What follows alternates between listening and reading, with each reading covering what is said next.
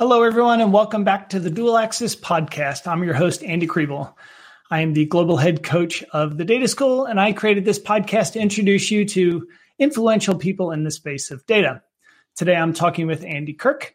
Andy is a world-leading expert in data visualization, and he spells it with an S, where I think it should be spelled with a Z, so we can have that discussion as well. He's a consultant, trainer, teacher, author, speaker, researcher, editor of the award-winning visualizingdata.com. And in that case, make sure you spell it with an S, because if you spell it with a Z, it's going to go to a different website. And which also has a book, by the way, but basically he does it all when it comes to data visualization. If you want to buy Andy's book, this is what it looks like. This is the first edition, though, I believe, Andy, right? So this is Data Visualization, a handbook for data-driven design. That's right. And this is the second edition just above my head. And then the third edition. Yeah. The third edition is in my head because that's coming next year or the year after. What's changed between the editions? I've got no idea because I was asked to do it. And when you get asked to do a second edition, especially, part of it is a little bit of unfinished business, tidying up things that you felt you didn't quite express as well as you could have done. Yeah. Obviously, typos, errata, but a third edition's a whole different ballgame because I guess 5 years has moved on. I've moved on a little bit. So what can I do to just sort of stretch out my latest thinking, I guess? Yeah. I think that's one of the great things about your book, though, is that it does kind of stand the test of time because it's about the fundamentals and it's about teaching people how to be great and really understand data visualization. And there's one section in particular that I refer to quite often, and this starts on page 161. And maybe people can see it, maybe they can't, and I'll try to flip through. But this is your section on different chart types, and you go into great detail about explaining how to read them, when you should use them, what are some variations. Do you get a lot of feedback about that particular section? Yeah, I mean, it's certainly of all the sections, it's the most sort of pick up and quickly reference section. Right. The rest of it, as you said, it is more about the sort of setting the scene for the decision making, all the different thinking that you've got to do, the kind of context, the nuances, all these sort of fingertips things that will have an impact on your selecting. But yeah, that section, which is deliberately, if you see on the sort of spine, the colour kind of bleeds to the end, so you can quickly pick it up and see what you're looking at. That is something that I think people do find useful as a quick reference guide of, right, what could I use for this situation? Because ultimately, that is the quintessential activity in data viz, picking charts, I guess. Yeah. How do you recommend people read your book? Do they read it cover to cover, pick out parts? If you were new to data visualization, and this is one of the books that, I recommend this book to everybody, how would you recommend people use the book? It's a really great question because I was asked this by my editor at the time, and I guess I didn't have a good answer because it felt to me like, what do I do with books? Well, sometimes I pick up a book and do read it cover to cover. And this does lend itself to that because it is a process and it is something where, chapter 5 won't make a lot of sense without doing chapters 1 to 4. But the intended audience of the book is not just pure beginners also. And so if you are a beginner, perhaps you do need to go cover to cover. But if you're somebody who's kind of intermediate, then you might just dip into the chapter that looks at colour and think, how do I kind of refine my colour choices? Or you might dip into the chapter that looks at the sort of nuances of handling data, because you might be skilled with data, but you might not know it in the context of how it affects data viz thinking. So I think the chapters can stand alone, but there is an implied sense of cover to cover to get the most out of that sequencing, I guess. Yeah, I guess that's the way that I approached the first book that I read in data visualization was Information Dashboard Design by Stephen Few, which I imagine is the first book that a lot of people get introduced to. And I read it cover to cover, but then I still use it because because I know, okay, this is the content in that book, I can refer to specific sections. And I think that's kind of a similar approach that I would recommend people use for your book. Is it is useful to read end to end because of that process you intentionally put into the book. And then it's a reference book from that point on. That's right. I mean, the thing that I outline in the intro, in how I want the book to be used, is to say, I want it to be the corners to be folded. I want to see highlighted. I want to see kind of almost damaged and be obviously used, because if it's pristine, it's not being read, it's not being used, it's just sat there as a piece of ornamentation. So it needs to be something that does look like it's been through a bit of a battle once it's been bought and used. You probably can't see it, but the spine is I need to move the camera. The spine has lots of creases in it. Where there's certain sections of the book where I want the book to be able to lay flat when I get to that section, so I intentionally make it I really kind of not break the spine, but really get the glue out of it so that it lays flat in that particular section. It looks like somebody is having a problem with the stream on LinkedIn, but if somebody's on YouTube, and if you could leave a comment, I think almost everybody's on YouTube, but there was a connection issue with LinkedIn. So if you're trying to watch this on LinkedIn, go over to YouTube and see if you can get to it there. I know when we comment, people on LinkedIn can't see comments, so not particularly useful there. Okay. Anyway, let's hop to it. So I didn't mean to kind of get distracted into your book, but I picked it up off the shelf again, in preparation for this. So let's start with kind of the basics. And a couple weeks ago, I heard you speak at Visit London, and I forgot, kind of how, I'm always blown away by your talks because they're so practical and useful. And the way that you present is, it's not like a lecture. It's more like a story along the way. And you always have like lots of really useful images, and it kind of like, oh, okay, well, that makes sense. And that, because of the way that you're explaining the context and everything. But we have to understand what we mean by data visualization in the first place. So how do you define data visualization? Yes. My second simple single phrase is, it is the visual representation and presentation of data to facilitate understanding. And I think that last two words is crucial to this, because first of all, understanding as a concept in and of itself is quite ambiguous and enigmatic, but that's the case with all communication. It depends what you're trying to achieve. Are you trying to shock people, persuade people, convince people? That's quite ambitious. Are you just trying to inform people, just to give them a sense of a little nugget of knowledge of something? There's a wide spectrum of what understanding can be as an outcome. But facilitate, in my view, is perhaps the most crucial word there, because we can only do so much. As the authors, the creators of DataViz, we do our job, hopefully, to find relevant analysis, to make it clear, understandable, elegant, trusted, and then we convey that and send it to somebody else. And then it's up to them. It's a shared responsibility. We can only do so much as the providers.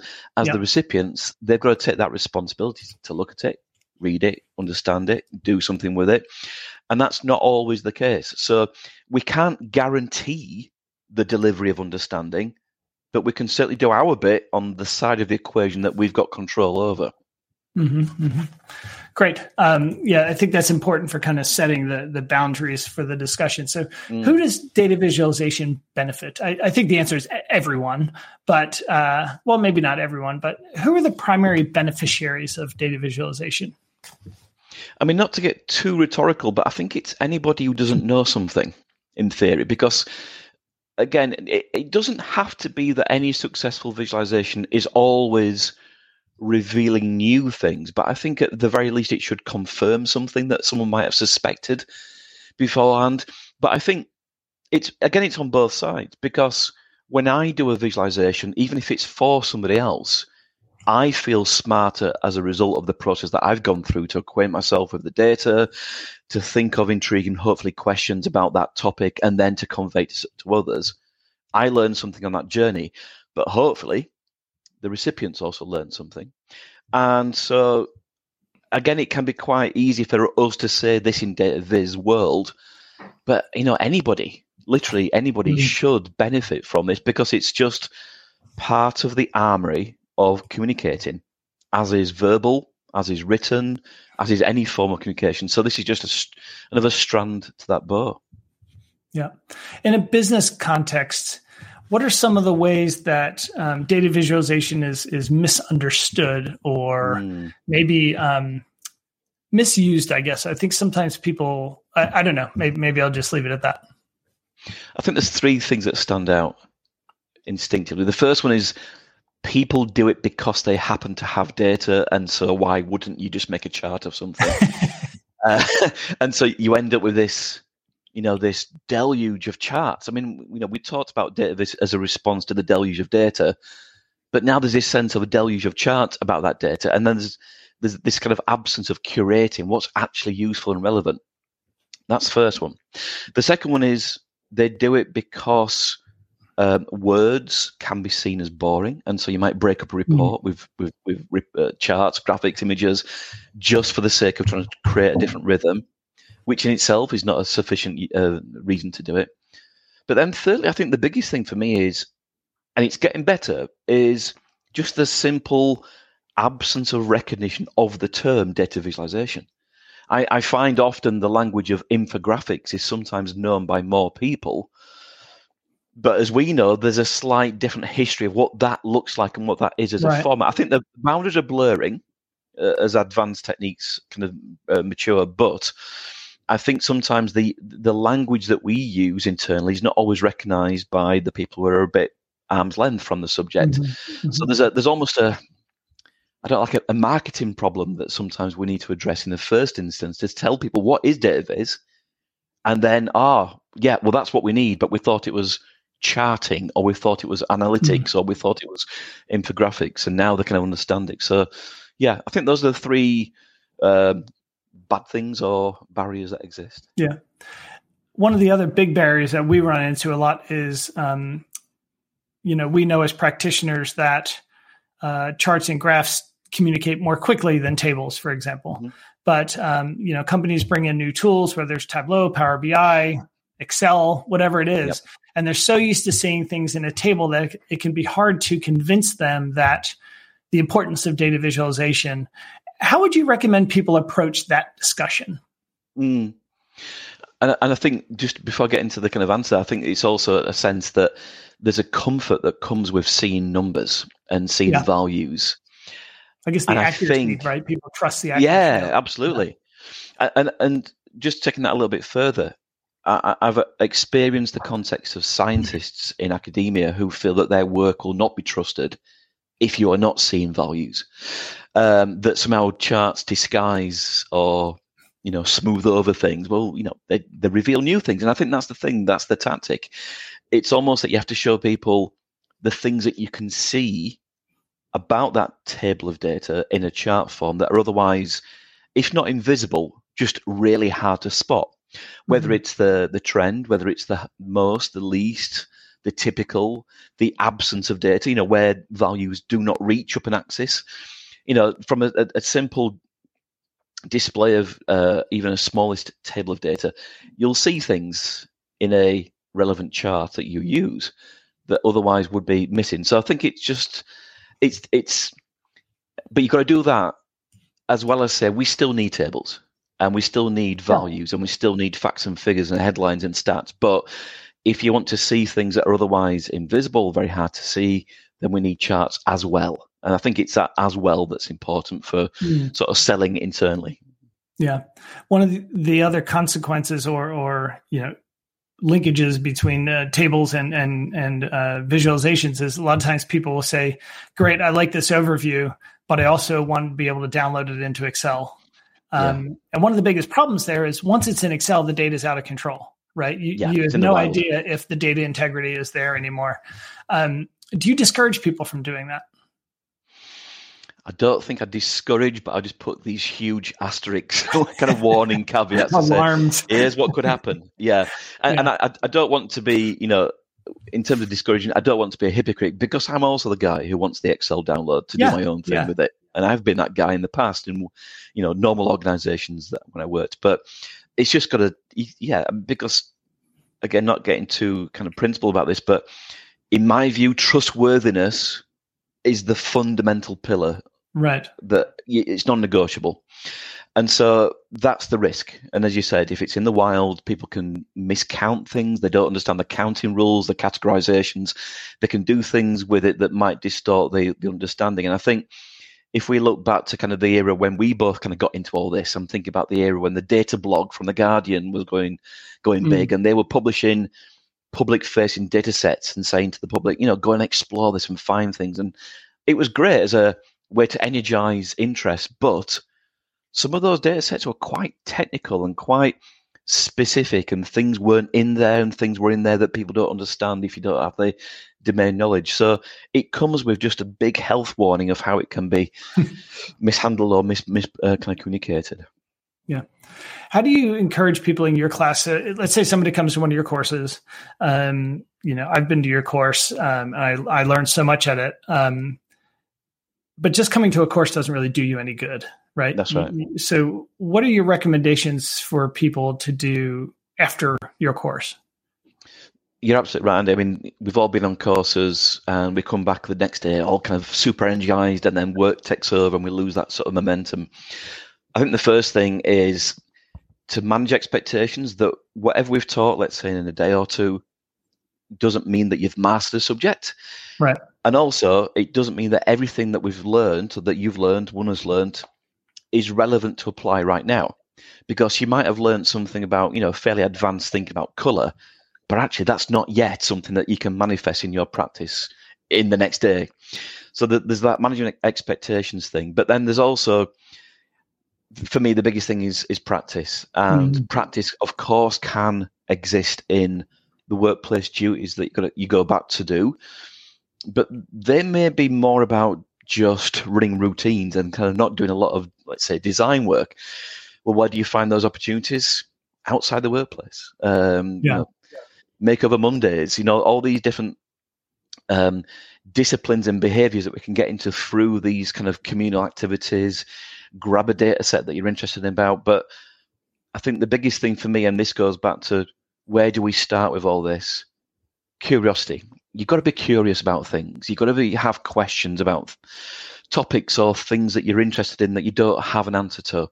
That leads to data. That leads to analysis. That leads to charts. That leads to understanding. So if you are not a curious person, you're going to struggle to self-direct your own learning, because that's the other key thing to all this.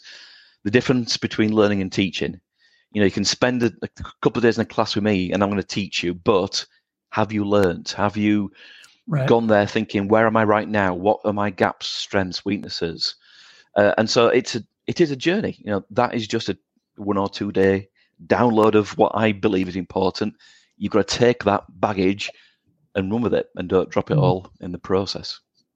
What's some of the best feedback you've gotten about your class? Like somebody taking what they learned and really fundamentally changing either the way their company do things, the way they do things, their career. What are some of the really interesting, those are the things that make you feel really good as a teacher, right? Yeah, absolutely. I think instinctive, there's two that sort of jump out. One, which in a sort of roundabout way doesn't sound the most celebratory feedback, but someone talked about how they'd gone back and they'd killed loads of reports. They'd killed loads of dashboards because they realized they weren't relevant. They were doing it because they were going through the motions. Right. And so they went back with this sort of clarity, this lens of, what are we doing? We're doing it to help understanding. And all this stuff is not doing that. And I think that's quite brave, because organizations, in my experience, just add more reports, more charts, more analyses. They don't stop things. And that's something that I felt was, that was a really nice thing to hear. But I guess the second one is, and it's not just an individual person who's mentioned this, but it's the idea that some people might come to the course a little bit hesitant to think, is this for me? Is this something that I can get into? Maybe they're a data person, but not that inherently creative, or maybe they're a creative person and not that analytical. And it's those people who now come back after the course and say, I found a subject where I can bring my strengths that existed before this course, but I now know how to address those shortcomings or those things that they've suppressed, because that's the other thing. And certainly something that I felt when I got into this subject. As a kid, I was into art and maths, but my career and sort of studies took down more of a mathsy, statsy route. Mm-hmm. So when I found data viz, it was this chance to kind of unlock a little bit of that sort of suppressed creativity. And a lot of people who do come on the course think, finally, I've got like a vehicle to express some of those more creative attributes that otherwise I wasn't able to demonstrate in some of the other work that I did. So, that sense of being able to flourish in ways that haven't been unlocked before, I think is a really nice really nice sort of sense that you've opened that door for somebody, and they're going to take that. They're going to take that route forward. Do you still do public courses? Yeah. And what's the best way for people to get in to sign up for those? I mean, the best thing about that is that it is literally every flavor of person, different industries, different roles, different levels of seniority. Because whether you're a hands-on maker of charts, whether you're kind of a supervisor, kind of coordinating others to make charts, or whether you're a recipient, somebody who's trying to be smarter from charts and graphics, there's different touch points in the organization, in any organization, and everybody's got data. So there aren't really any barriers, really. And so I do love the public courses because you get this wonderful collection of very random different person coming together. But yeah, certainly over the years, the tilting has gone from the public courses, which would dominate in my early years, and then now it's so many private courses because, thankfully, an individual might come to the public course, go back and say, we need to get this guy in to do a full class for everybody, and that's kind of where the balance is at the moment, yeah. Mm-hmm. And how does somebody sign up for one of your public courses if they're interested? So generally speaking, I tend to advertise sort of one or two upcoming classes on my website, and there'll be the details there. At the moment, I've got a couple of online courses, different shapes and sizes. I'm dead keen to get back into more classroom sessions, but I think just the ongoing waves of kind of COVID hesitancy for a lot of people is understandable. And so I guess the virtual offers, it's not a sort of poor sibling. It's still a wonderful platform to do these things. And you get different people in those because people who are separated by geography and time zones can now come together in a class that otherwise they wouldn't be able to get to if it was just a classroom physical event. Yeah, I find the classroom stuff, I'm sure you do as well, being with the people in the room is so much better because you can read body language, and it's the best. It is the best format, definitely. Yeah, great. What do you think the key differences are between data visualization and data analysis? Because they're intertwined, yet they're distinct from each other. I mean, on the surface, you could say that data viz is more the kind of output communicated to other people. Data analysis can be more about your acquaintance with the data. I don't think that's an exclusive definition, though, by any means. You could also say that data viz could and should be more about communicating findings and using charts as a method to share things and point things out, whereas analysis might be more about monitoring things and letting the audience decide what it means to them rather than you telling them what the findings are. So there are nuances, but I guess in my sort of 15 years in this subject, I've become less bothered about the distinctions classically. I mean, that's probably a little bit of laziness on my behalf, but I do feel that the boundaries are blurring so much between how people describe these things that it sometimes becomes a vortex that you get swallowed up in that you can't really escape from because there isn't really a definitive answer to these things. But yeah, again, going back to people entering the subject, there is a comfort that comes from having those sort of boundaries and those vertical separations. But I guess as you get into it more and more over time, you then think, that's a little bit of that and a little bit of that and a little bit of that. And it might be more about material differences. Is it static, print, digital, interactive, more so than the usefulness of labels? I like to think of data analysis as, kind of the critical piece before you do the visualization, because if you don't do the analysis, how you present it really doesn't matter. And when you're doing analysis, you shouldn't really care about the presentation. Because you're just trying to answer questions and find insights and things like that. And then you figure out how to present it back to. So I think one kind of typically follows the other, I guess. But sometimes I guess there's no data analysis involved. You're just somebody's like, here's some data, build a dashboard with these things in it, right? That's right. But hopefully people don't get too many of those because those are pretty boring. And then they give you a template. You basically just kind of plug and play. That's right. Yeah. Anybody could do that. Yeah. So in your book, again, it's Data Visualization, a handbook for data-driven design. What did you learn while writing the book? I learned that writing a book's a painful experience. How long did it take you? Oh, It's difficult to say simply because it was actually the second book I wrote. The first book I did years ago with Pact, yeah. Pact, and I wouldn't say it was the most rewarding experience or illuminating experience, but it gave me almost a version 1 that then I had the chance to do. Black and white too. Yes. I'll never get over that, but still. Thankfully, Sage found all 4 colours, the C, M, Y, and K.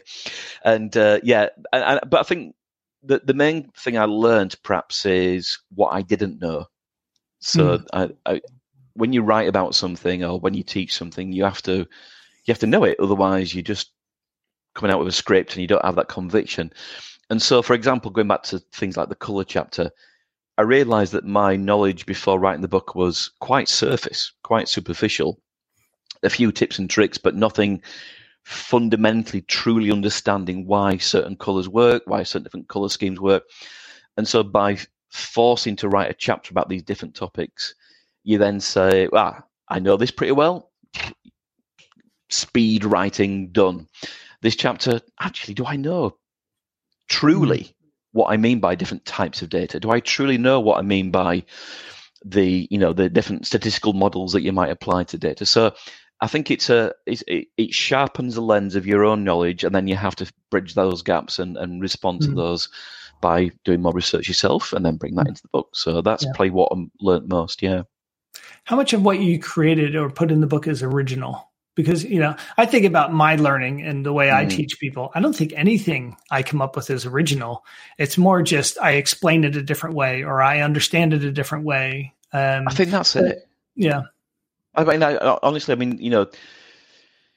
we are building on the work of our predecessors, and the people who follow us will build on the work that we've done. But it's all about, it's not repackaging in a cynical sense. As you said, it's about trying to find the language and the expressions that you would use to explain things, and hopefully that reaches an audience that other books before us and other teachers and academics before us maybe haven't just resonated. And obviously, each new era that emerges, there's new techniques, there's new thinking. There may be new thinking in respect to a kind of a slackening of rules that existed in the generations before. But ultimately, one of the things that I did try to do in my book is kind of write it in almost my own tone of voice to find that pitching of the subject. But yeah, I mean, all these things behind me have shaped my understanding that I translate and pass on to others. Yeah. I guess that's one of the wonderful things about being a teacher is that you have to learn different ways to explain the same thing. So you're actually learning, the teacher always learns more than the student, I guess. So every class you come out of, I'm sure you've learned something about, okay, 100%. I should maybe try explaining it that way last time. I wish I had done that before because now I understand it better. Yeah, that kind of thing. And I think the biggest test for that is if you could look back at footage of a class that you gave 5 years, 10 years ago, hopefully you should be cringing the way that you deliver things, thinking that I've moved on so much. I'm now much more, I've got a better way of saying something. I would never do that again. But, that's just progress, I guess. Yeah. One of the things that really stood out to me in the course that I went to of yours was that you said that data visualization design is a game of decisions. What did you mean by that? There are so many different aspects to data viz, whether it's statistics, whether it's technology, whether it's kind of creativity and design, whether it's journalistic sort of sensibilities. But when you kind of blend all those together, I think ultimately what comes down to data viz thinking is making decisions about what goes on that screen or that page at the end. So what charts are you going to use and why? That's a decision. What colour are you going to apply to those little tick marks? Minuscule decisions. Every pixel on that screen or page is your canvas, is your responsibility. So what you put on there, how you put it on there, and what you don't put on there is down to you. We often see data viz through the lens of some sense of it being kind of objective, but it's not. It's all subjective. It's all down to our choice making. And so decisions are not to get too semantic with language, but decisions are about options and choices. Options are the things that you could do. Choices are the things that you will do, and why. And that's kind of, for me, that's the essence of data viz. And so advancing your data viz literacy is, first of all, expanding the options that you are aware of, giving you a bigger menu of charts that you can make and deploy, but then having a much clearer conviction about why that chart in particular is the best one for the circumstances you're working to. Mm-hmm. So although, yes, there are technology, statistics, blah, blah, blah, thinking that underlies all this, it comes down to decisions that we are responsible for making. You might go through and build, maybe, as you're doing the data analysis part of the work, you might go through and build 20, 30, 40 charts, whatever, as you go through your design, your analytical process. How do you then decide what goes on the dashboard? Let's say the output is a dashboard. How do you decide what goes on the dashboard and what goes out of the or what does not go on the dashboard? What's kind of the key thing people should be thinking about? I mean, I think what you fit on there, Andy, is the biggest challenge in all data viz, because that is about content decisions, and it's about sometimes fingertip judgments, to me, that you could summarize in a sort of Venn diagram. On one hand, what do you think would be interesting if you were on the other side of this? What do you think would be relevant to you to learn something about a subject? And where does that overlap with what you can anticipate or what you know is relevant to the audience? Sometimes they don't know what they want. They don't know what's interesting, because you now are familiar with the data. You might know things that they don't yet know. So you can take a lead. And we do often talk about design for the audience, but sometimes they don't know. So it's fine for you to sort of plug that vacuum and say, I'm going to take the lead and say, I think this is relevant for you. But of course, sometimes you can sit down with that audience and say, what do you want? Why do you want it? What decisions are you trying to make with this information? Okay, well, I've got X, Y, and Z. I don't have A, B, and C, so that'll be something you get from somewhere else. But I've got these, and I think they're relevant. I think they're important. But it does involve editorial courage, because, as you said, you might have 30 or 40 compelling views that you could impart. But it may be that if you do show all those things, actually you're serving no one's needs, because it's just an overwhelming, plate of content. So you've got to be discerning. You're going to make mistakes, but I think having that judgment of eliminating things is as important as what you will include. Yeah. And it comes back to communication, I guess, then, right? You need to know with your stakeholders, you need to know what questions they're trying to answer with the dashboard. So one of the things I encourage people to do is you can either put your user story as the, start with in the title of the dashboard. Don't give it a title. Put either the question you're trying to answer 100%. Or the user story. So, for example, I was giving a demo earlier today to London School of Economics, LSE, and they wanted to know how I approach analysis. And I started with, okay, we're using a data set about house prices in London. And my story was, I'm moving to London. I need to live in the middle of the city because I need to have a short commute. I've got this amount, my budget is, whatever it was, and it needs to be within this distance of whatever. Has to be a 2-bedroom, or at least a 2-bedroom, right? So I'm building this user story. So when I create a dashboard, let's say that you asking me to build that dashboard. If I put something on that dashboard that doesn't help you answer that question, I'm just wasting everybody's time. That's right. So I guess communication, like verbal communication, written communication, is just as critical as what you put on the dashboard. Absolutely. And as you said, I think that practice of using a question structure for a title is great practice. Even if it doesn't end up being that title, at least in the sort of journey, you can use that as a sense check.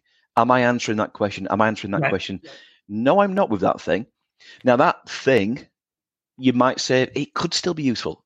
Well, stick it in a tooltip, or stick it on page 2, or stick it right down the bottom of the page where you have to get to it if you want it. And I think that, that sense of a content hierarchy is another part of this, which is that you might say, well, four of these 40 things are important to include or relevant to include, but within those, actually the first 2 are more important than the other 2.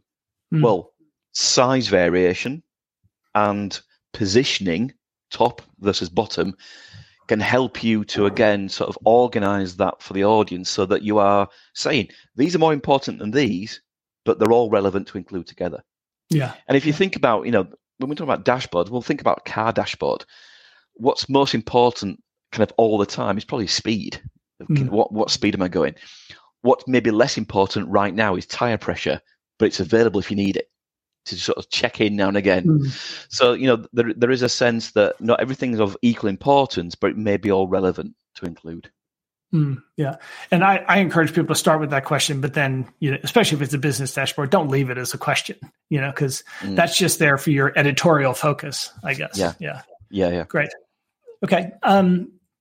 What are the most kind of the most fundamental concepts of understanding data visualization? Is it data types, knowing data relationships, chart types, color? What would you think is the most fundamental? You only get to pick one. What is the most fundamental concept? I think we have to go with data types, to be honest, because when you think about the influence that those data types have on the mechanics of analyzing data and then feeding the possibility of certain charts being viable, and then the task that we always have to face, which is to kind of maybe reconfigure data into different types. If you want to extract from a date, a month element, I think having that knowledge of data, and I think the big thing there is some people are kind of, I don't want to use, some people are a bit kind of scared of data. Data doesn't need to be scary, because in most cases, for most people, in most situations, you're not doing much that's advanced in terms of statistical analysis or, huge amounts of data handling. It's more just counting things, averages, distinct categories. So it's something that's attainable to anybody. But if you don't have that, you can't really proceed much further into this process. So yeah, I'd say, one of those things, that would be my one, I reckon. Yeah. I want to get into in a minute your data visualization design methodology. But before that, I think it's important again to set a bit of context. How did you get started in data visualization? I was doing it before I knew I was doing it, to be honest, because I was very active in my sort of previous careers as an analyst, working on developing charts and presentations and the usual things. But I do remember vividly that 2007, my boss came back from a conference, excitedly talking about spider diagrams. Andy, we need to make these spider diagrams. What the hell are you on about? Spider diagrams. Google. Oh, you mean radar charts? Oh, Stephen Few. Oh, okay, there's a white paper about radar charts, pros and cons. Yeah. And it was the first time I'd never even thought that there was even a study of or discourse around charts and charting. And so when I found that, and found the term, well, Stephen often used InfoVis, but he found that term, I thought, this is a thing. This is brilliant. I've been doing it horrendously, looking back, but enthusiastically, as a sort of a chart smith. You also didn't know any better. Exactly. And you don't know until you know. So it was a wonderfully enlightening moment of both disruption and also this sense of, there's a thing here that I really want to sort of throw myself into. And again, because it was this sense that it was a bit of a mixture of, elements of creativity and small amounts of artistry, but then also this fundamentals of data analysis and statistics. So that's kind of how I got into it in terms of recognizing the subject. And then I won't go through the full story, but managed to find a way to study the subject through a master's by research whilst working at a university. So self-directed learning. Loved the subject, started the blog to keep writing about the subject publicly, and then commercial opportunities emerged from that and thought, right, let's go freelance and see if this is a thing. And thankfully it was a thing. And here you are. Yeah. So we got started right around the same time then. That's right. I was April 11th of 2007, approximately. I think I might have been almost the same time. I mean, that was my wife's birthday, so I would have remembered that day. But Do you remember your wife's birthday? I did, yeah. I wasn't discovering database. Do you remember her birthday? Yes. Okay. Absolutely. Oh, there's non-negotiable. Chiseled on your forehead. Absolutely, yeah. What was the first book you ever read? It would have been Stephen's Dashboard Design, because, as I said, that was the website, Perceptual Edge. that I came across first, and then obviously the book was there and grabbed that. I mean, it might have been a matter of days after that before I bought Tufty's book. I mean, it's the typical story. Yeah. Most people either come in via, certainly in our era, most people come in via the sort of Tufty, Stephen Few direction, or maybe the David McCandless direction, in terms of books at least. But yeah, that was the first kind of book or two books. I bought those same books first, and I started reading the Tufty books and then put them down because I found them I found the explanations overly complicated, where I found Stephen's methodology much easier to follow, where his process of here's why something doesn't work and then showing you, and that's exactly what I do with Makeover Monday. So I just kind of stole his idea and turned it into an 8-year-long project now that I still enjoy, fortunately. So that's great. So you've trained thousands of people. How do you keep yourself motivated? I mean, going back to your point about the Makeover Monday, I still enjoy it. And I'm perhaps surprised that I do, not because the thing isn't enjoyable, but I am somebody who does get restless about doing the same things. But I think the thing is that what changes is the field around us. And so new examples, new case studies to refer to energize the content side. And I'm always learning, so I'm always trying to improve things and tweak things. So that means that the delivery side is changing from my perspective, but then the audience are always different, and their difference brings different questions, different challenges, different levels of excitement. So all that energy that keeps me going into, I think I'm 366, tomorrow will be my 366th event in Belfast, and that's what keeps it still fresh and as enjoyable as ever for me, really. Yeah. And I'm not a teacher by training. I'm not a trainer by training. I've kind of ended up in it, but I do just really enjoy that sense of helping others to understand something. It's not about preaching or, here's the dogmatic Kirk doctrine that you should follow. Here's just my take on the subject, and hopefully that will help you kind of give you a leg up into the subject. Yeah. I think everybody named Andy must have started in 2007. Because I think that's when Cockgrave started as well. then they close the door for Andy's thereafter. Yeah. That's the limit. You can only take so many Andys at the same time. How do you keep up with new trends then? Oh well, this is an interesting challenge these days because there's so much stuff. I mean, back in the early 2010s, I kind of almost knew every new chart that was published and every new project, but it was much easier to follow. Yeah. Much easier. RSS feeds, kids ask your parents about those. And then Twitter did a good job of kind of being a platform where most active database people were sharing stuff. And so, again, you can't follow everyone, but you can follow people who themselves will act as curators on your behalf. Right. And then I guess this last few months has just been a bit more disruption with the sort of Twitter, shift of quite a few people. A bit of a sort of diaspora now of people in different places, so it feels like a challenge. It's not a challenge to find stuff because it's all out there. Yeah, that's still but there. To feel like you're seeing it all is now ever more difficult. So I guess you have to just relax and say, well, if I just still keep on top of the key people, or people who feel like they're at the hub of that sort of mini community, then at least I feel I've got a route into that that subject. But yeah, it's brilliantly overwhelming, the amount of stuff that's out there and the amount of people doing cool things. Yeah, great. I want to come back then to your data design, I keep just calling it data design methodology, data visualization design methodology. And there's 4 steps I want to talk about. The first one is establishing the visualization's purpose and identifying the key factors. One of the things you talk about is trigger versus intent. What does that mean? So I remember you had this matrix. One side was trigger, other side was intent, and then you had exploratory and explanatory. And I still refer to that. I show it to people all the time because I think it makes perfect sense. How did that kind of come to you, that sort of quadrant?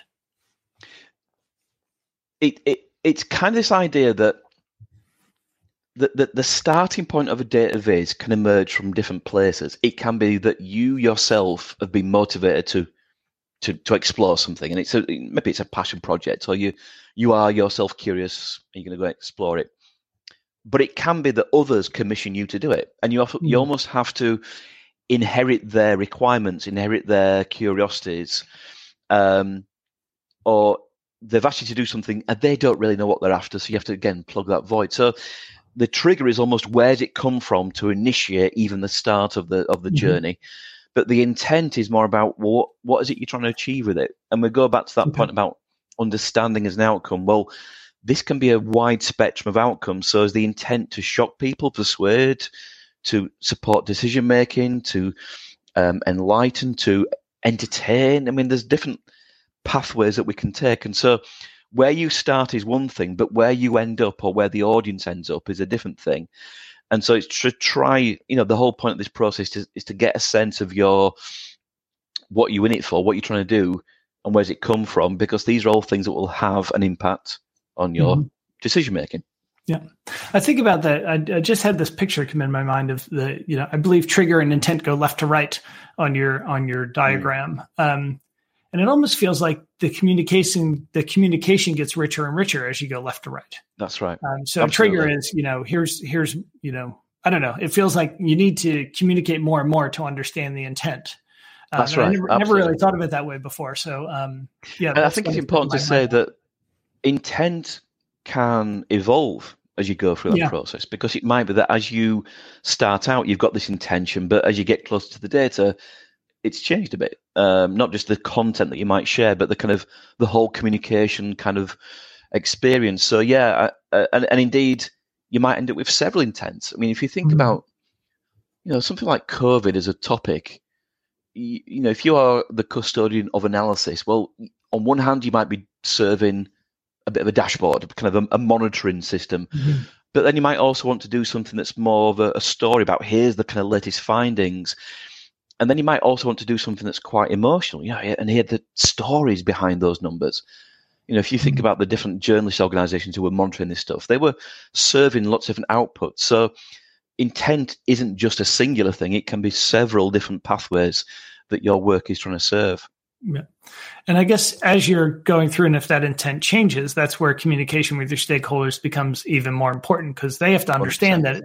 that what they thought the intent was can't really happen, right? You don't have the data to support that intent. That's right. Where you get into that iterative process where the communication is going, you work on something, come back to the communication. And it's just, not the data analysis, not the data visualization, but the communication is probably even more important than those two. Because if you don't... Well, it is. And I think it's important to remember that communication is two-sided. It's what you impart to others, but it's also listening and being kind of amenable to listening, for feedback, for comments, for evaluation, and then sort of taking those things on board. Or not taking them on board, but saying, actually, I take your point, but you've missed the point, and this is what we were trying to do with X, Y, or Z. Yeah. And then the other axis was explanatory versus exploratory. Is it important that before I ask you to explain that part, is it important that you understand the trigger and intent before you decide on exploratory or explanatory, or does it all go together? I think it all goes together, which is why it's kind of difficult to unpack into separate pockets. But I think what's also evolved since that version of the book is a third aspect, which is exhibitory, which is almost this sort of no man's. Yeah, it's almost this kind of in-between state whereby. So explanatory is when you use charts and graphics to say something, to point out things, to communicate to people what's important.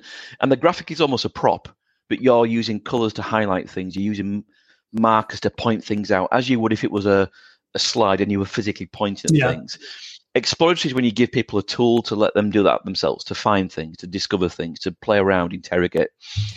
Exhibitory is this kind of in-between state, which is it's neither explicitly saying something, nor is it a tool to explore it. It's just a chart. And that's a little bit dangerous if the audience doesn't have the domain knowledge to know what to find and to know how to interpret that stuff. Sometimes it's fine. Certainly internally. If you're just creating a chart for a colleague, you don't need to go elaborate with lots of captions and conclusions and heavy annotations, but you're just making a chart. Pass it on. Ah, yeah, perfect. I get that. You don't even need to make it exploratory. So there are these three now different, almost, it's not so much format, but it kind of is. What's the kind of format of the communication that you're delivering? And again, the the intent may shape that, but your discoveries from the data might make you think, I need to make this explanatory. It was going to be exhibitory. I'm going to make it explanatory, and that changes the intent as well. Mm-hmm. Well, you can start with it as explanatory, but make it an exploratory dashboard, for example. Well, that's right. You can blend these together with filters and things like that. Yeah. And if you go back to the COVID thing, you might start out with a piece of analysis that sort of says, here's the latest headlines and observations, but then low down the page, enter your country, your city, your postcode, right, and find what the story is where you are. And then you can explore it, change the parameters, change the times. Yeah. Great. The second step was about acquiring, preparing, and exploring your data. So acquiring, I think, is pretty straightforward. You got to find the data and just get it together, right? Download the data, whatever. Yeah. So the next step that you explain is examining the data. Is that data analysis, or is it something else? Going back to the earlier answer about what's important, this is about understanding literally the kind of properties, the physicality of the data. Okay. How much you got? How many columns? How many rows? How many records? What's the range of values? The min, the max, the typical? How many distinct categories have you got? What's the length of the labels? So what's the length of the country names? Because if you've got the former Yugoslav former Yugoslav Republic, I think. Yeah. Republic of Macedonia, I think. Right. Forgive people really long, from Macedonia. It's long. That label has to fit on a table or a bar chart or a map. So it's kind of just understanding almost the mechanics of the data, not the underlying semantics of what it's saying, what it means. It's about what's the kind of physical material that we're working with. And then you can move on to explore it, and then you can move on to find out what's in there that's important or relevant. But it's just to get a sense of the material that you're going to be working with. Okay. And then we get into transforming the data. So that's both for quality and then also getting it ready for analysis. So you might need the data wide, you might need the data tall, depending on how you want to do the analysis. But you need to, so you've gotten into, so what are some of the things that are typical when you're doing data transformation? It's not necessarily reshaping the data. No, it can be things like, suppose you've got countries and you think, actually, I could do with continents. Well, either you can manually go through and update those, or you go get a separate data set of continents and countries, do a lookup, do a join. You might do things like, let's kind of continue with the COVID example. If you've got number of cases and you've got populations, you might create a new column, which is case rates per 100,000 or per 1,000. So it's getting the data into shape for its eventual usage. Now, the thing is, with this step, you may not yet know what the eventual usage is. So this is something that does continue almost all the way through to the final step of making a chart as you get the data into the shape, into the form that you need to serve the analysis, the stories that you're going to tell, which you may not yet know what they are. Another important aspect, I think, is understanding what to do with nulls. So I see a lot of times, people you're looking at sales data, for example, and you have a null. Well, does null mean zero, or does null mean there were no sales, right? They're different things, right? So how do you think people should approach that? So that's a very specific example, but how would you approach that specific example? I mean, this is something where, I'm obsessed by, I've done quite a few talks about the design of nothing. And that includes zeros, null, kind of n/a, empty. Empty. And these all mean subtly different things, because, a zero implies we know that this is nothing. We know this is zero count. An empty cell is a red flag. It means, well, where's that data value? Do we know it? Is it implied as zero?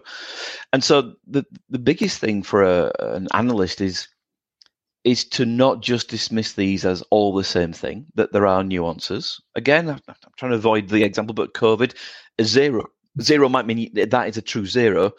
A null might mean we've not yet received the data about that thing. And that's a very different situation. And so how you handle that visually later on is very important. But from a data handling point of view, unless you are sufficiently domain knowledgeable about that thing to be able to make judgments about what those different things mean, you've got to consult with people who may know the data set better or the subject better to say, what does a zero mean in this context? Or what does an empty cell mean in this context? Because they are dangerous things to dismiss as all being part of the same thing. Yeah. And so if you don't have the knowledge, find others who do and consult and listen. You've mentioned during your COVID examples, like you might find a data set, this population, and make it like per thousand. And that helps normalize the data across different areas, but it also helps contextualize the data. Yeah. When I think about providing, I try to encourage people when they're building dashboards to always provide context. So sales of 642,000 doesn't mean anything. Yeah. You need to have something. What is it versus yesterday? What was it versus last year? Same period last year, whatever it might be. And I try to get them to always say compared to what when they put something in it. And it could be a chart even, right? You might have a bar chart, but you need to say compared to what, and maybe it's just an average line. What kind of questions do you use that same question, or how do you encourage people to include context? Well, I mean, you're absolutely right. And that compared to what is by default, my approach as well, because, compared to what is this big? Is it small? Is it normal? Is it surprising or not surprising? Is it going up or going down? And these are all things that are just part and parcel of the analytic mindset of being curious about numbers.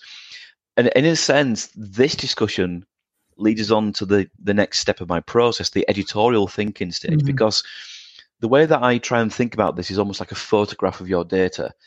And sometimes we take photographs of scenes that slightly misconstrue what's actually happening at that moment. My example, and I'm speaking to a football fan, my example I often refer to is this famous photograph of Diego Maradona, who was photographed with 6 Belgian defenders around him, and it makes him look like the Belgians were so obsessed by stopping Maradona that they just sacrificed 6 guys to stop him. The photograph's a bit of a distortion. It's out of context. It's a photograph of a moment when a free kick was taken. Those 6 guys were already stood together. He was already stood nearby. They weren't chasing him. Yeah. Exactly right. So when we think about charts, for example, think about them as photographs of your data. And is the photograph the frame where you include stuff and exclude stuff? Is it at the right position? Are you too zoomed in? Are you too far out? Are you showing too much stuff that you can't see the content? And so these are decisions that don't have a right or wrong answer, by the way, but you've got to feel what's the most trustworthy vantage point that gives people a true understanding of what they're seeing and what's big, what's small, what's important, what's less important. And that hopefully is a mindset to get into. But again, there isn't a right or wrong for this stuff. It's your judgment call to make.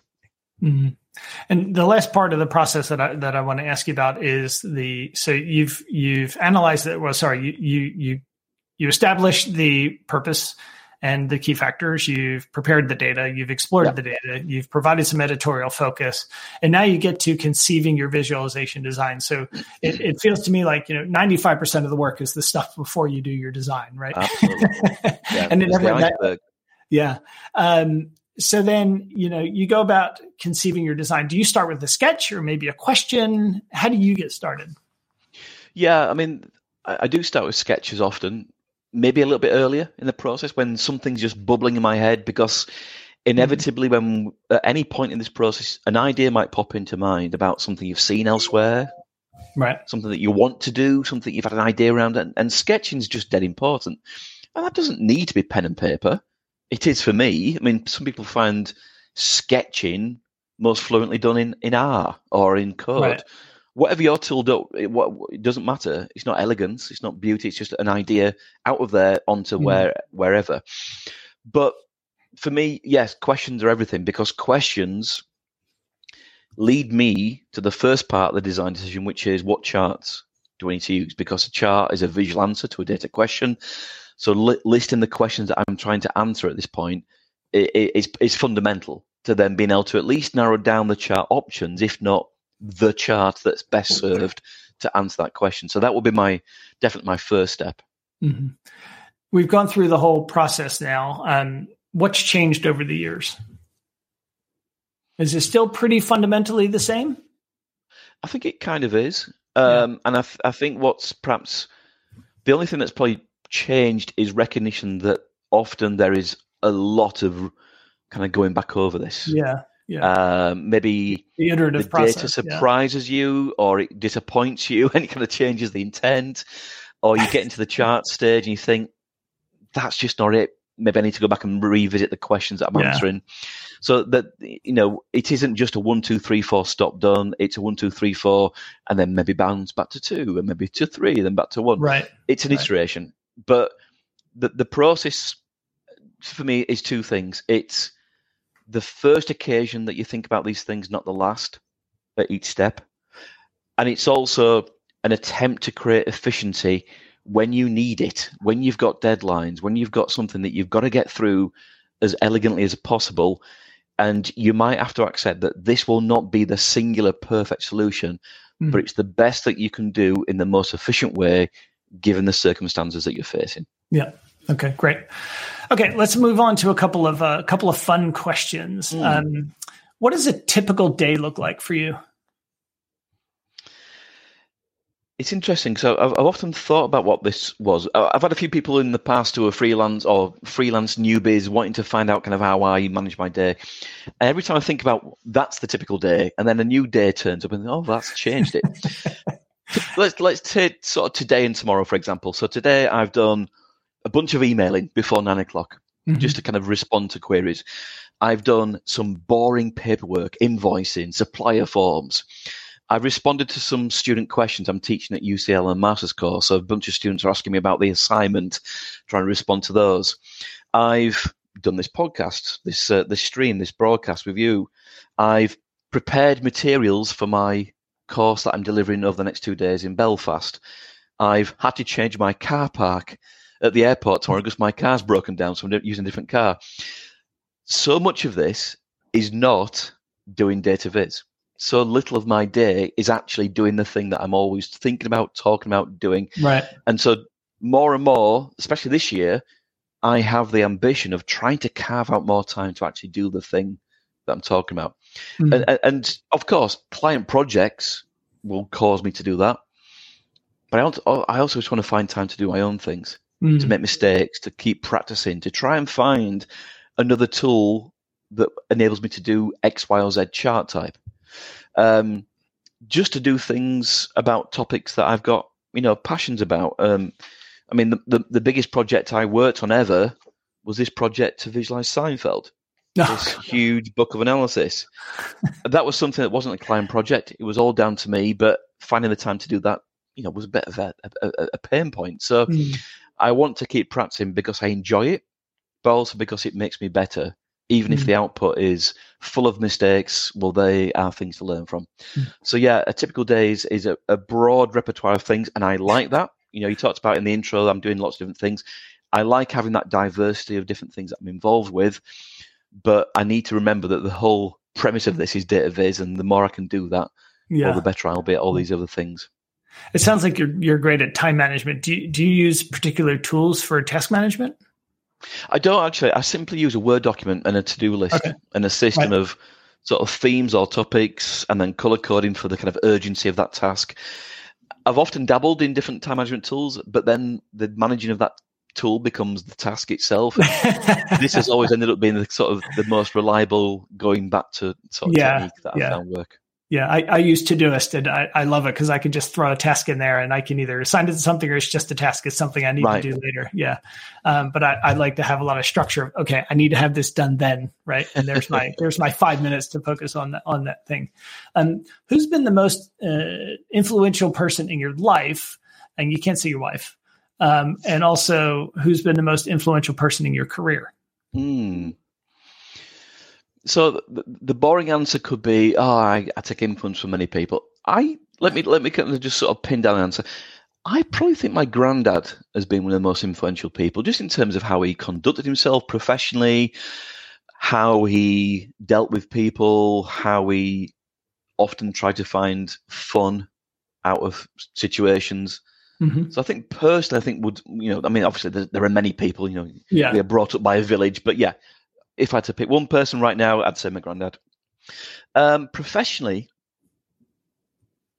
I don't know if I can answer this with a single person, because there are times when different parts of my career have been really inspired by different people, whether it's going back to the starting point, Tufty and Fuse, the entry points, whether it's people down the journey, people like Georgia Lupi, Stephanie, just been so inspired by how they've branched into this new kind of creative world. So I don't think it would do justice to give it a single answer, because I think the biggest thing in Dataviz is to be open to be inspired by lots of different people. Then you grow and you develop, and you become something that isn't just a sort of boxed in personality. It's something that you're taking from lots of other people around you. So yeah, that would be my boring answer. Sorry for that one. Oh, that's okay. So one more question. This comes from my last guest. So her name is Triveni Gandhi, and she works in AI, and we talked about the ethics of AI. And I ask every guest to leave a question for the next guest, but they don't know who the next guest is. So I'm going to ask you to do the same thing as well. So her question is, describe the last meal you had that blew your mind. Can it be a meal that I've made myself? Are we allowing that? It doesn't have to be a restaurant meal. Oh, that seems like cheating. You can't pick yourself. That's like saying your favorite person is you. Right? See, the answer I was going to give was a pork loin that I made on a barbecue before Christmas. It was the best thing ever. But I'm not allowed that, so I won't give you that answer. The last meal that we were in Palma in Mallorca in September. Mm-hmm. Brilliant city, so many cool restaurants and bars, and there was this chicken, and you might think, chicken, there's only so much you can do with chicken. Yeah. But this chicken, you put it into your mouth, and it kind of just collapsed, and it melted, and it was, I can't remember what the sauce was. It was like some kind of sort of orange jus with a little bit of soy in it, and it was incredible. And it just turned up on a plate. You're thinking, oh yeah, this is just chicken. Yeah. But then it had the kind of the crispy skin next to it, and it was just 3 out of the 4 of us had it on the table, and we were all just sort of looking at each other going, no words were spoken. It was just like, we're all sharing this experience. So I'll go for that. If I can't go for the barbecue pork, I'll go for that. I can't remember the restaurant name, unfortunately. And what's your question for my next guest? Okay. Let me think about this, because I guess it will always be the things that I'm curious about other people. I do think it's a question that I've been asked myself, but I am always interested in other people, which is, what kind of drills or what kind of tactics or exercises do you use to be creative? Is it about where you are? Going back to the talk you mentioned about visit, I'm kind of really fascinated by inspiration right now. So is it about the circumstances? Is it like being in a calm room with music? Is it about being in nature? Is it about being somewhere cerebral?